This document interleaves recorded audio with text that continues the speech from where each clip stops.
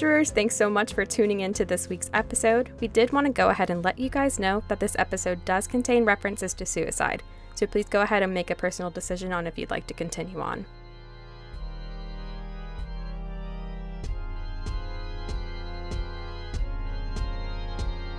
I do my vocal warm-ups. Me. Welcome, Conjurers, and happy Halloween. We are so excited to present to you our first podcast from the great month of October. Happy Halloween, Cameron. Happy Halloween. It's Halloween every day in October, or at least it is on this podcast. Truly. October 1st, Spooky Ryan woke out of bed and unfurled his bony Halloween wings and embraced that incredibly wings. hot You're giving me such a Georgia. visual here. I would like to see it. Hey, you will. Spooky Ryan is here for the absolute rest of the month. Stealing souls and terrifying children and normal things. Obviously. Have you already figured out what you're going to do for Halloween? Doing in terms of costume or what? Yeah, in costume. Yeah. Okay, so possibly. Originally, it was going to be very, very demonic. But due to, some budgetary restraints, I think I'm going to actually modify an older costume. I'm going to be a very corrupted pumpkin scarecrow man. What about you? Ooh, scary. I don't know yet. I've been telling Kevin that we need to get this figured out for a while. And I know that you and Liz did this last year. We're thinking about being vampires and making our dog Kiko a bat. Oh, that is wonderful. That is Yeah, wonderful. we're not decided on it, but we're thinking about it. Well, it's good because I've decided for you. You're doing that. Oh, really? Okay, good. Honestly, I think it'd be great because I think I have makeup for it that could look really cool. So, ooh. No, that sounds like a lot of fun. yeah, I'm pretty interested in doing that. There's a lot of really cool and unique ways that you can do vampires. That's true. Like it's easy to fall into kind of the cliche, but you can really put your own spice on it, your own jazz. Speaking of which, I think we have watched something recently that did just that. Yeah. Okay. So big spoiler alert here for anyone that hasn't seen Midnight True. Mass. Go ahead and skip the next 2 or 3 minutes because oh my god, that we have show. many things to discuss. It completely blindsided me with the direction that it went. Yes. For those of you that aren't, that don't care about spoilers and haven't seen it, Midnight Mass is about the resurgence of faith on a small fishing island. On a population of 115, I think. And the slow realization that the new pastor is more familiar than they thought he was, and that he may have a penchant that got for... me. Like, that twist really got me. I did not expect that. Really? That was actually one of the ones that I think I saw coming. Really? Yeah, because so there were some of the characters, again, big spoiler alerts here, guys. Stop listening if you haven't watched it and go watch it because it's incredible. But there are lots of actors and actresses that are aged up. I did notice that. Yeah. Yeah. So we were kind of like, we're sitting here thinking like, okay, so there's obviously going to be some event that, de-ages people. And then we were like, wait a minute.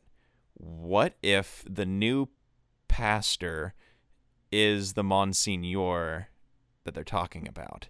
Shook. Because at first, for some reason, like, I thought that the new pastor, like, was a vampire and, like, had killed the old Monsignor. So I was a little confused. Oh, so you saw the vampires coming then?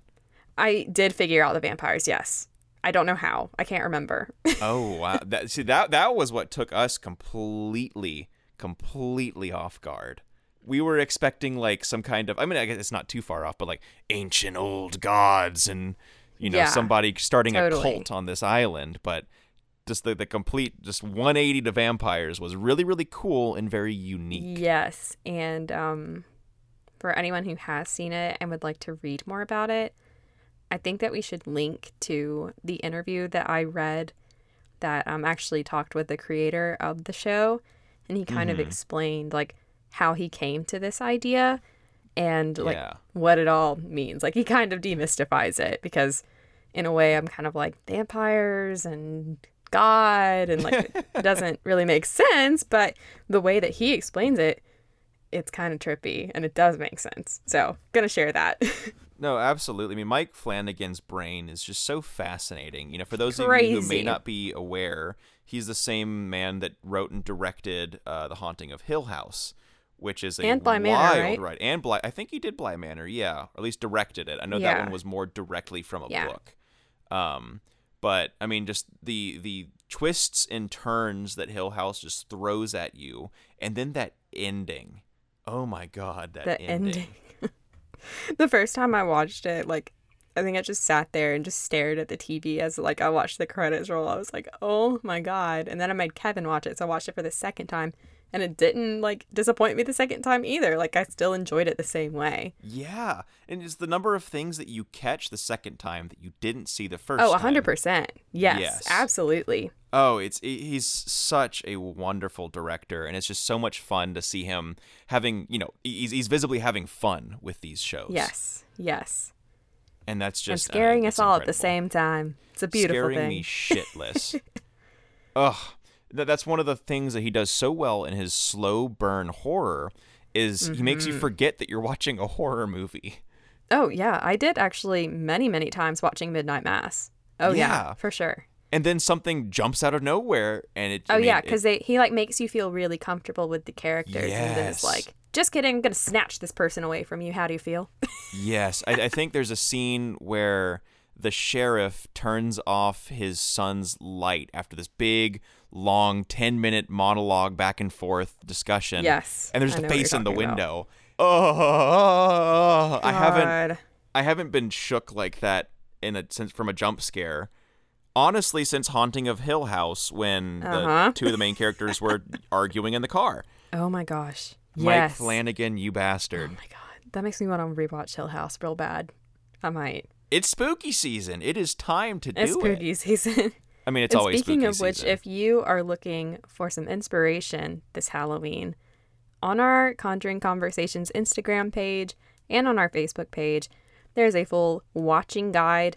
We looked through all of the very best offerings from all of the streaming platforms and put together a comprehensive list. So if you need something to watch, please consult that list. You will find something you like. Absolutely. And on that same vein, if you need some good spooky ambiance for your night, we are actually working on a Conjuring Conversations Spotify playlist of all of our favorite we are. Halloween tunes. So keep an eye out for that. That's coming very, very soon. Also, on our Instagram, you may have noticed that we are actually doing another giveaway in this spooky month of October. So head on over to our Instagram and enter for your chance to win a Sony recorder to take with you when you want to go find ghosts and have EVP sessions. EPV. Oh, EVP? EPV. It sounds like a disease. I'm confused It sounds now. like a disease. Bring it back. Bring it back. And one more super exciting announcement for the month of October, as if the entire month weren't exciting enough already, we will be releasing a special Halloween episode of Conjuring Conversations. True. So keep an eye out for that. But we're not going to tell you what's going on with it yet. Oh no, that is deep under wraps, like that new, or I guess the remake of that Disney Channel movie about the mummy. Oh, yeah. It's all under wraps. So, Ryan, here's like a kind of exciting piece of news. Okay, what you got? This week, we have our first male guest. Oh my goodness. Applause. I'm not applause, alone. yay. We finally got a guy's perspective. This week's guest is a non-traditional guest. He actually is also a UGA alumni, so go dogs. Go dogs. In college, he became very interested in legends, myths, lore, and got into local lore in Athens.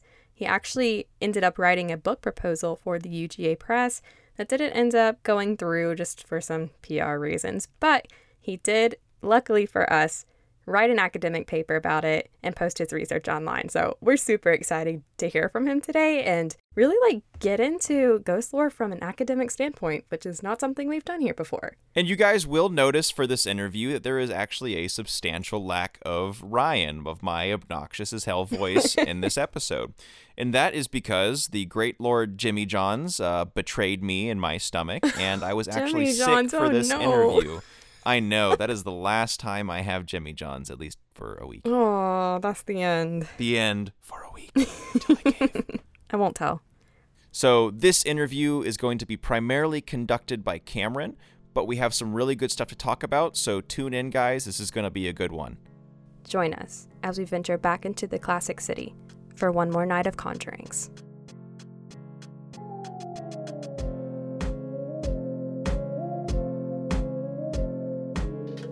Today we're here interviewing Joseph Hopkins, another fellow UGA grad. Joseph, how's it going? Doing great. Thank you for having me. We are so happy to have you today.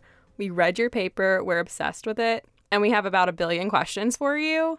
So let's get right into it. Hit me. All right, so Joseph, we have a couple of just like introductory questions, getting to know you. Where are you originally from and where are you now?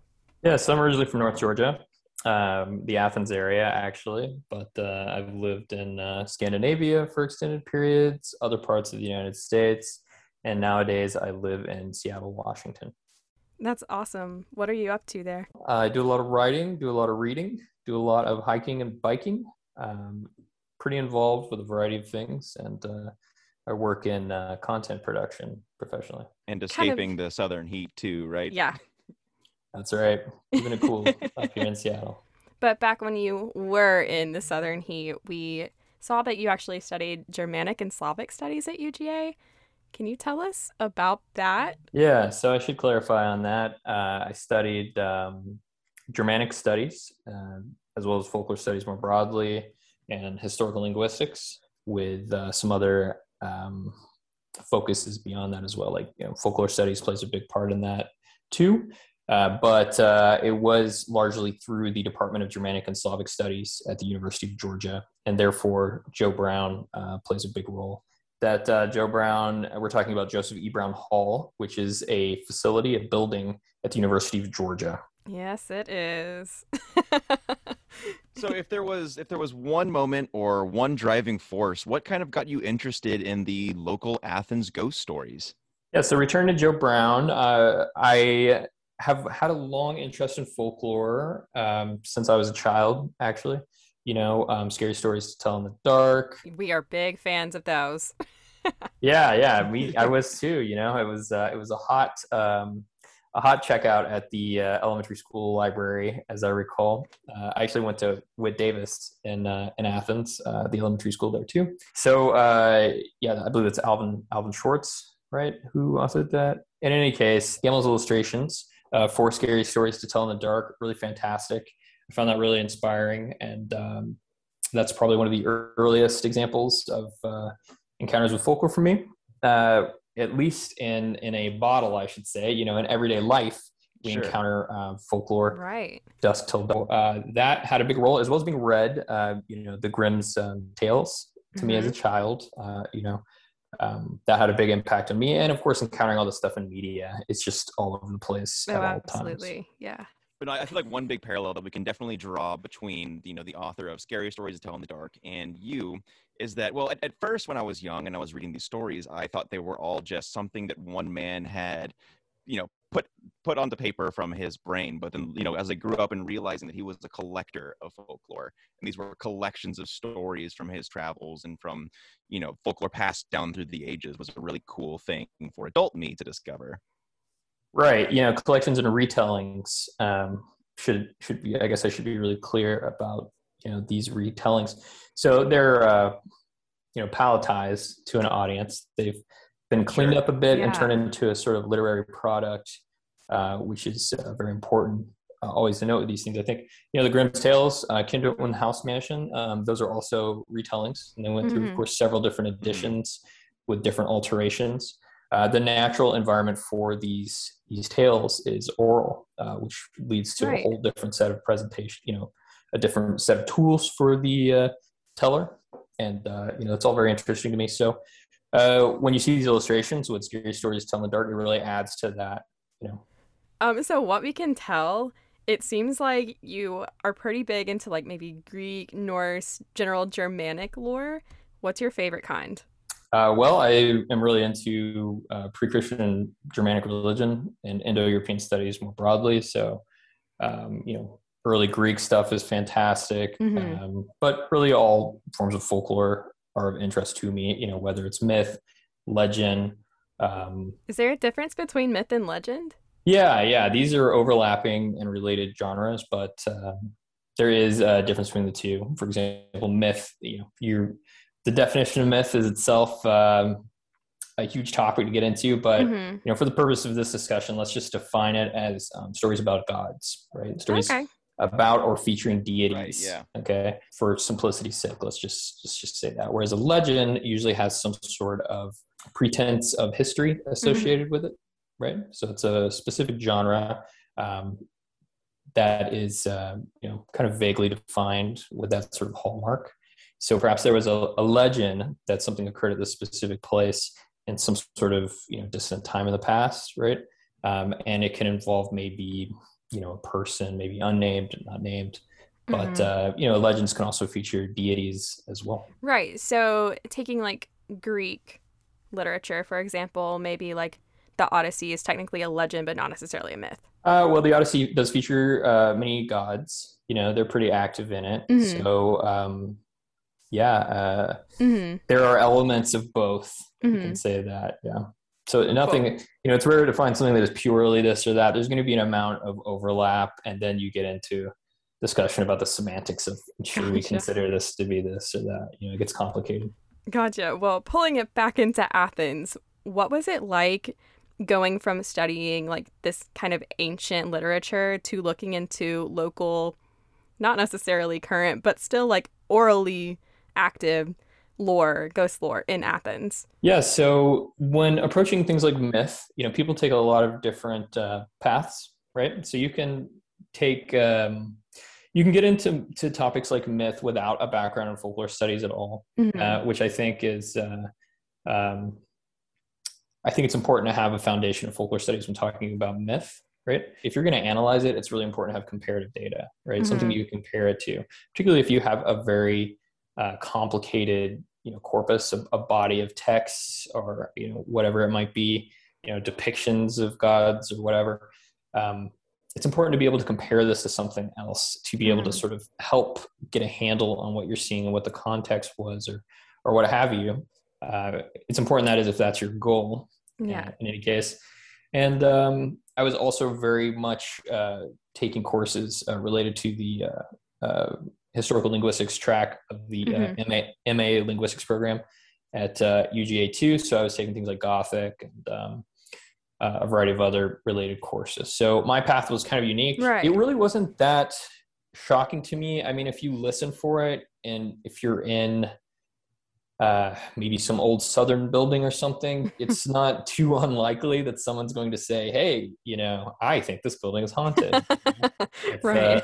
not that unusual from my experience anyway. But it just so happens that at Joe Brown Hall, there was a sort of nexus of narratives circulating that I kept hearing references to, right? About the Right. staircase to nowhere, right? Yes. And for listeners, that is a staircase that literally just goes into a wall. There's a Yep.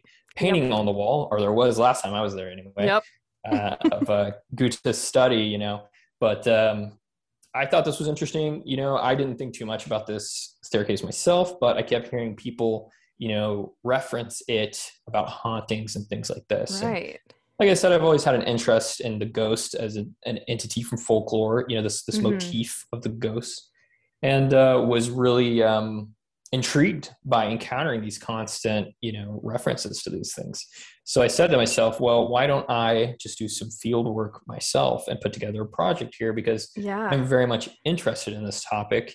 And I have the tools at my disposal to launch a project such as this, even though I was working, full time. Oh, yeah, it's casual. I have like 3 hours of free time. Let's investigate some ghosts. Right, red in the eyes. Yeah. Yeah.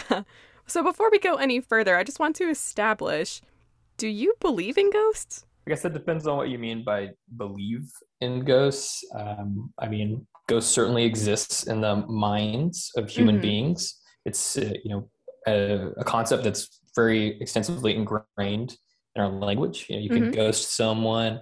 You can give up the ghost. All these things. We use it as a symbol, right? Right. The ghost. So to me, it's not really a question of whether a ghost exists, so to say, Mm-hmm. but it certainly exists in the mind and in the discourse of human beings. And to me, that is certainly real enough to have, actual influence on human beings. That might be the most unique answer we'll ever get on this podcast. So I'm so glad you're here. Glad to help. So with that, I guess this might not be the best follow-up question, but I'm going to ask you anyway.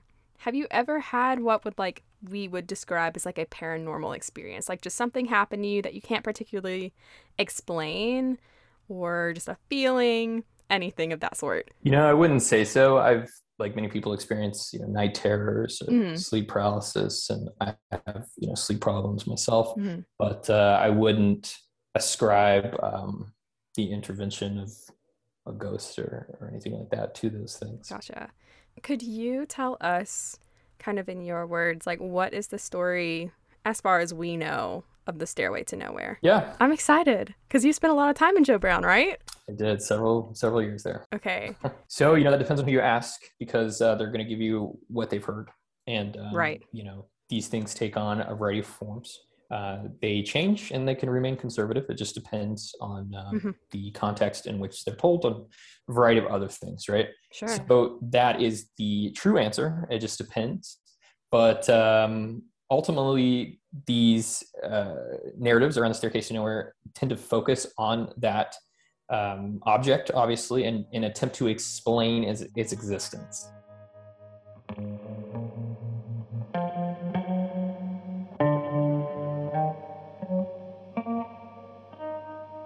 Picture it. Your class started 10 minutes ago. Worse yet, despite your best efforts, you're getting nowhere fast. You're very new and very, very lost. Maybe it's because there's something just so off about this old building. Its white to nicotine corridors unexpectedly terminate.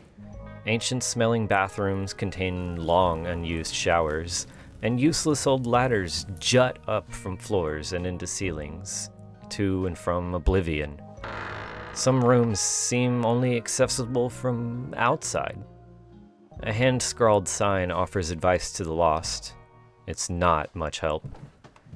You leave the hallway and you take a turn down a staircase. Somehow, you're back in the lobby. Windows are a welcome sight.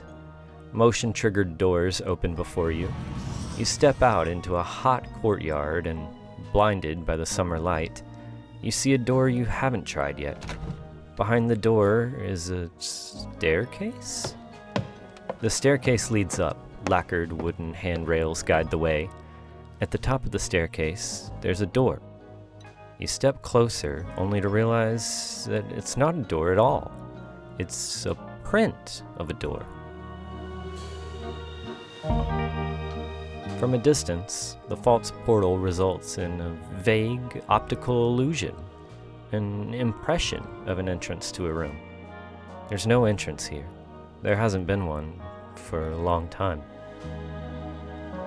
Like many before you, you've experienced the uncanny disorientation of Joseph E. Brown Hall, commonly known as Joe Brown.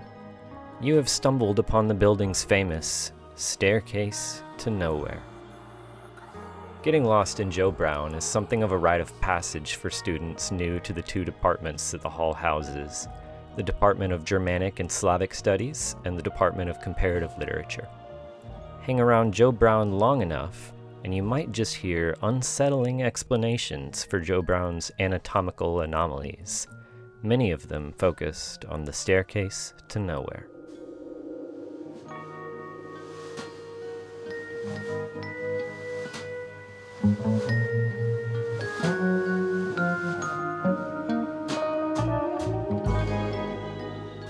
And they do this usually by stating that there was some sort of death that occurred, right?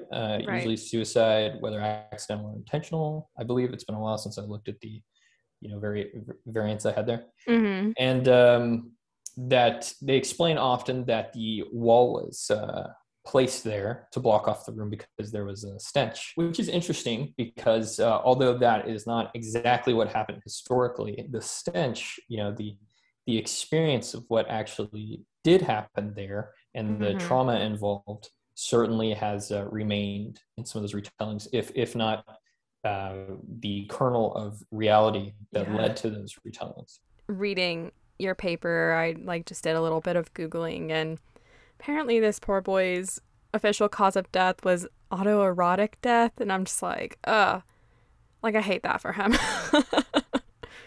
You can dig into all of that a little further. Yeah, I'll let the listeners dig into that themselves. It's Hashtag unfortunate. Yeah, exactly. And Yeah. and it was a taboo topic at the time. Yeah, definitely. That media didn't report on exactly why it was, which led to things like speculation among readers. And other than just being kind of gruesome, why do you think that that story, even when maybe there have been, other suicides elsewhere on campus, has stayed so prevalent? Because we graduated recently. I definitely knew that story. I knew that Joe Brown is haunted. So what is it about this story?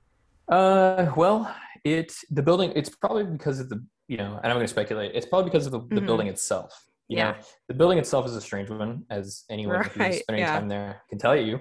It features many anatomical anomalies, many strange aspects. Yeah, what it mostly reminds me of is Alien, the first Alien film. Yeah. With all the ducts and everything doesn't make sense. It's just kind of oddly industrial. There are no windows to speak of. And everything is just kind of gray, At least that's how I recall it after spending some time in there. Some rooms are kind of damp and some rooms are hot, It's clearly the result of that remodeling job. Mm-hmm. What a wonderful former living space. Just really glad to be there. Back when it was a dorm, it may have been just a different story. At one point it was just very modern dorm. When they had made it. Yeah, I guess in the time it definitely was. Pretty much everything I heard there was centered around the staircase to nowhere, right? Which ultimately stems back to the accidental student death that occurred there so long ago now.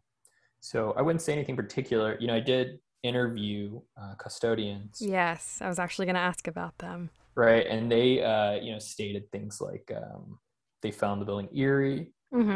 They mentioned also that they felt like the automatic doors were kind of opening on their own at certain times and things like that. So faculty who work in the building also mentioned that they had heard things from others, but I don't think any of them were taking those narratives too terribly seriously. At least, at least not when they were talking to me.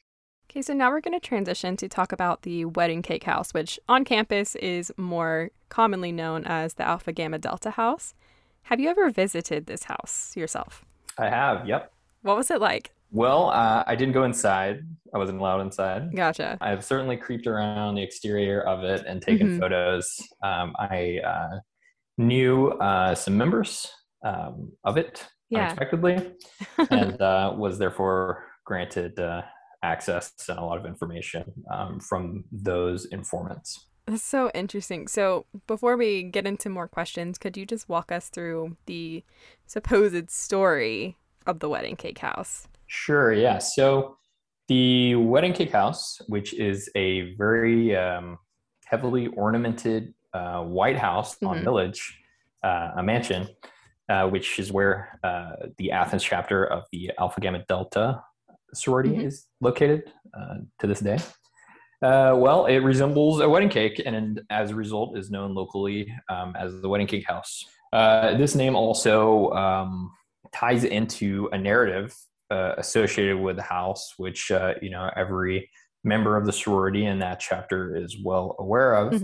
And that is, and it's going to depend again on who you hear it from. There are variations, but the idea is usually something along the lines of that in the distant past, the house was a residence for a family, and there was a young woman who lived in this house, and her name was Susie, right? And Susie was stood up on her wedding day, and so she went into the attic and she hung herself up there.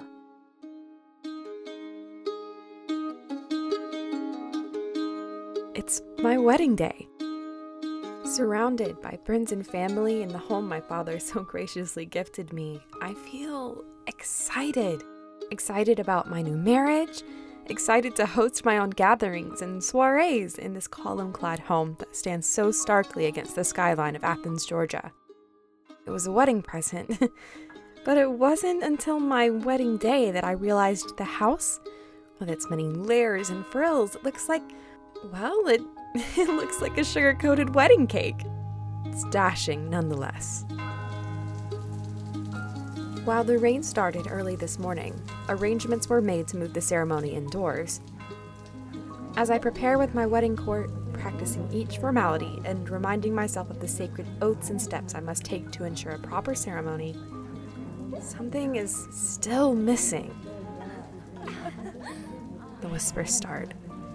It's been over an hour since my betrothed was to arrive at the ceremony.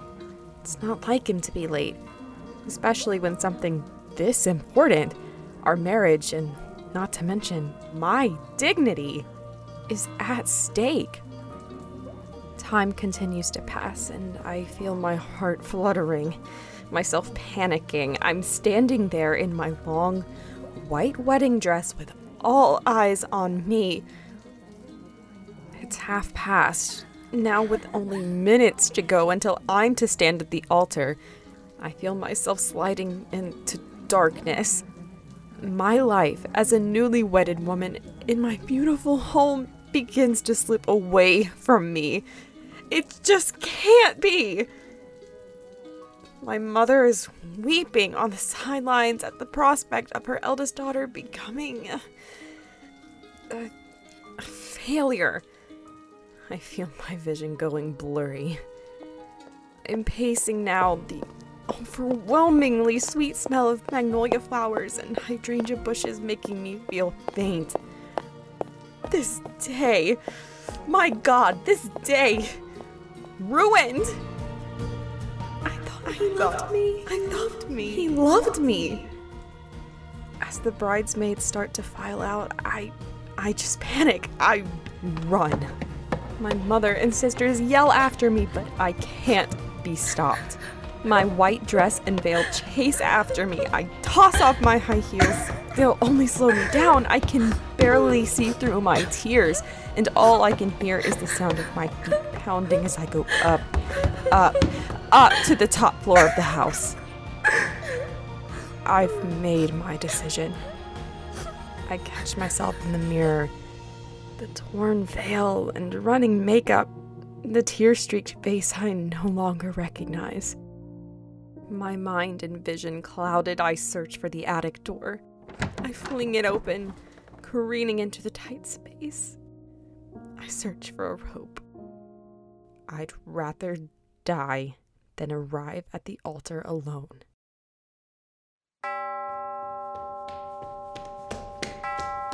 Susie! The storm. He was only running late because of the storm. Right. Mm-hmm. And, depending on which version you hear of this, the groom may have, been delayed and then shown up later or what have you. But the end result is generally the same. And that's that Susie essentially becomes this sort of helpful spirit for the young women who live in the house, and is particularly associated with a room in the house called it's called the honeymoon suite, I believe. That is like on one of the top floors of the house. You can actually see some photos of the house, the exterior of the house, in the paper. Yes. So it's an interesting setup here, because it would seem to me that everyone being well aware of this narrative, those who are more likely to want to be wed at that age would choose to stay in this room. And so you have a sort of positive reinforcement of this concept of it, working. So it seems to me that this has been going on since at least the 70s. Some version of this tale is told. The sorority itself will either deny that there is such a narrative or embrace it, depending on who you speak to. I think officially, as you'll see, or as I've seen anyway, with ghost lore, people both absolutely delight and love it, and also will be kind of afraid to publicly show that they really enjoy the stuff.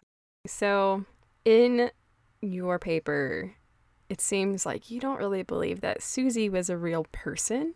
Who do you think that Susie is based on? There actually is an individual that Susie is based on, but it gets really complicated. Right. And like there's some history that's here that has been kind of compressed, Mhm. and then it appears to have been altered to fit the needs of the sorority itself. Sure. So essentially what has happened is this historic figure who did not hang herself, Mm-hmm. who was actually one of few surviving members of that initial family who had died off for various reasons, including her Right. sister. She continued to live, and another family moved in, and then at some point after that, it was purchased by the sorority. The house was Right. So at some point, some sort of narrative developed, perhaps under literary influence. There's a variety of things that could have influenced this idea. Yeah. This sort of proto sorority sister guardian spirit developed out of that compressed, altered history within a pretty short period of time, actually, and led to, this modern day Susie who, helps sorority girls, Yeah. get married, which is a very conservative, approach that fits, that's very much in line with certain ideologies surrounding these particularly Southern sorority chapters. Right. I am still very curious as to how this developed exactly, how Susie came to crystallize, and exactly when is a really good question. I think the earliest reference to her is in the 70s, Mhm. and this is interesting in other ways too. Local spirits, historically, Mhm. how might they have developed, among Yeah. human beings as a Mhm. concept? So motifs come from somewhere else, they become attached to a location, and then all this stuff sort of springs up around them, and the sort of culture builds, right? And this is definitely what we see with Susie. Mhm. This is you can't talk about the wedding cake house without talking about this concept of Susie, Right. in my opinion. Right. That to me is super fascinating, and we'll see how things develop, especially now that they are well aware of my paper. Yeah. And that's interesting too. Like, when someone does put together a piece like this, a piece of work, and compiles these things, Mm-hmm. it can be disruptive to the discourse in those groups. It can suddenly start influencing them, because I know they're very well aware of it because I've spoken to them Right. about this. Yeah. And like I said, I had informants within the chapter and so forth too. Would be interesting to follow up on this sometime in the future and see exactly what's going on there. Yeah, if you do, let us know because we were very interested in this. And just everything that you just said is really fascinating. And even when I was reading over the paper, everything that you were saying, it completely made sense. And like the way that lore originates itself. And it had me thinking even just as basic as like the development of Christianity and like how we know it now. Like the way that obviously like original text must have been altered for different points of view, and like how that has become as we know it now. It's just interesting because this is like a very, very tiny like case study on that development. It's awesome. Right. Yeah. So I was talking about comparative data earlier. This Yeah. stuff is all, you can see it happen in real time, Yeah. As for the development of like, Fertile Crescent, polytheism, and then turning into Yahweh, which, would eventually lead to Christianity in Rome. That's Yeah. that's another. That's a different ballgame. That's a different podcast. Yeah. Definitely a much bigger scope than Yeah. what we're dealing with here, but I see what you're saying for sure, and it is super fascinating to me too. And one of the reasons why I was like, yeah, I should definitely do this. This will inform other things that I do, and it's important to do field work and witness these things occur. For sure. So, for these informants, as you call them, had any of them had any sort of experience with Susie or just like the ghosts in the house? Not those I was most closely speaking to. Mhm. Some of the sources that I was pulling from, you can witness people talking about like, oh yeah, I saw Susie, or I encountered her in some way, shape, or form. Could also be too that they knew me, and they may not be as forthcoming because of that. They Interesting. think I was like analyzing them or something. Mm-hmm. But they were pretty straightforward about it. Interesting. So from what we can tell, the most common occurrences from Susie would just be kind of like lights going on and off, doors opening and closing, some noises. So if it's not Susie, do you think that maybe someone who actually did die in the house is left over to haunt it? I would leave that to the sorority to explain. That's up to them to say, I suppose. And listeners, just so you know, the two people that I was referring to that did die in the house were two former owners of the Wedding Cake House, William Winstead Thomas and James Yancey Carruthers. So that's where we get the name, the Thomas Carruthers house. People die in old houses. And they name it after them. So we talked pretty extensively about how stories can develop in small groups. And what I would like to talk about now is maybe like the effects of outside influences on these groups and like the way that the stories are told. In your paper, you talked a lot about the media and either the lack thereof of coverage or just weird coverage in general.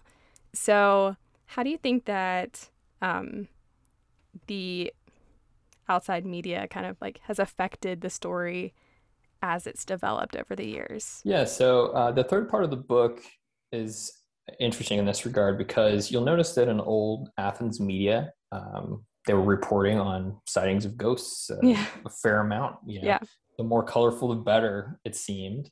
Around the time in which, for example, I discussed at some point something called legend tripping, right? Which is this concept, this activity that can occur, particularly among young people, where they go to, say, a graveyard or something, and something is supposed to have occurred there or will occur there, right? So they are checking out a legend, basically, and they're going on a trip to check it out. In this case, I suspect that this craze had an impact on the crystallization of the narrative complex at Joe Brown Hall, right? Because on that very same newspaper, red and black report, its front page has this like really mysterious, kind of odd, really hedging report with some misinformation about the death at Joe Brown, and like right next to it is the stuff about a ghost craze involving the cemetery, right? Yeah. So and it's not like there was a ton of this stuff in the media at the time either, and it's hard to say what was going on among the general student body and that wasn't making it into these media outlets as well. But there's some sort of like influence there, most likely, and media influences us in many, many ways. We're not like naturally born with this idea of a ghost as this this like glowing bed sheet with a couple eyes on it. That is an idea that is instilled in us by way of our exposure to other people as well as like media sources. Right. Media has a tendency to sort of canonize things and that idea, so that when we think of a ghost nowadays, one of the first ideas that come to mind is this like Pac-Man ghost like picture, right? So probably the biggest influence on us is like film, about ghosts. Yeah, definitely. So, media can impact us in many, many ways. And one of them is in defining, entities from folklore. It's just one of the numerous ways. All right, listeners, to wrap up this episode, we actually asked Joseph himself to read us a little excerpt from his paper. So I'm going to let him take it away.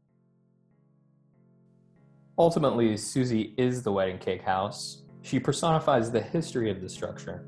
At the Thomas Carruthers house, fact and fiction merge to form an entity that dwells in the minds and hearts of Alpha Gamma Delta members, generation after generation.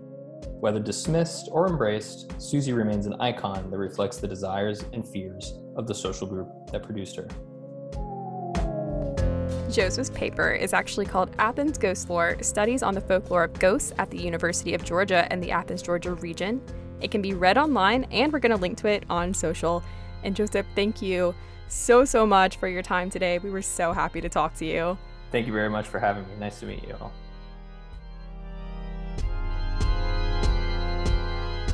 This has been a production of Conjuring Conversations, hosted by Ryan Cameron and Cameron Rogers. Produced by Sophie Gradas. Main theme written by Miller May. Our cover art was created by Camille Sowell. Find her on Instagram at uncomforta_Bill. That's UNCOMFORTA_Bill. BILL. No authorized reproduction of this podcast is permitted without the explicit consent of Conjuring Conversations. Copyright 2021, all rights reserved.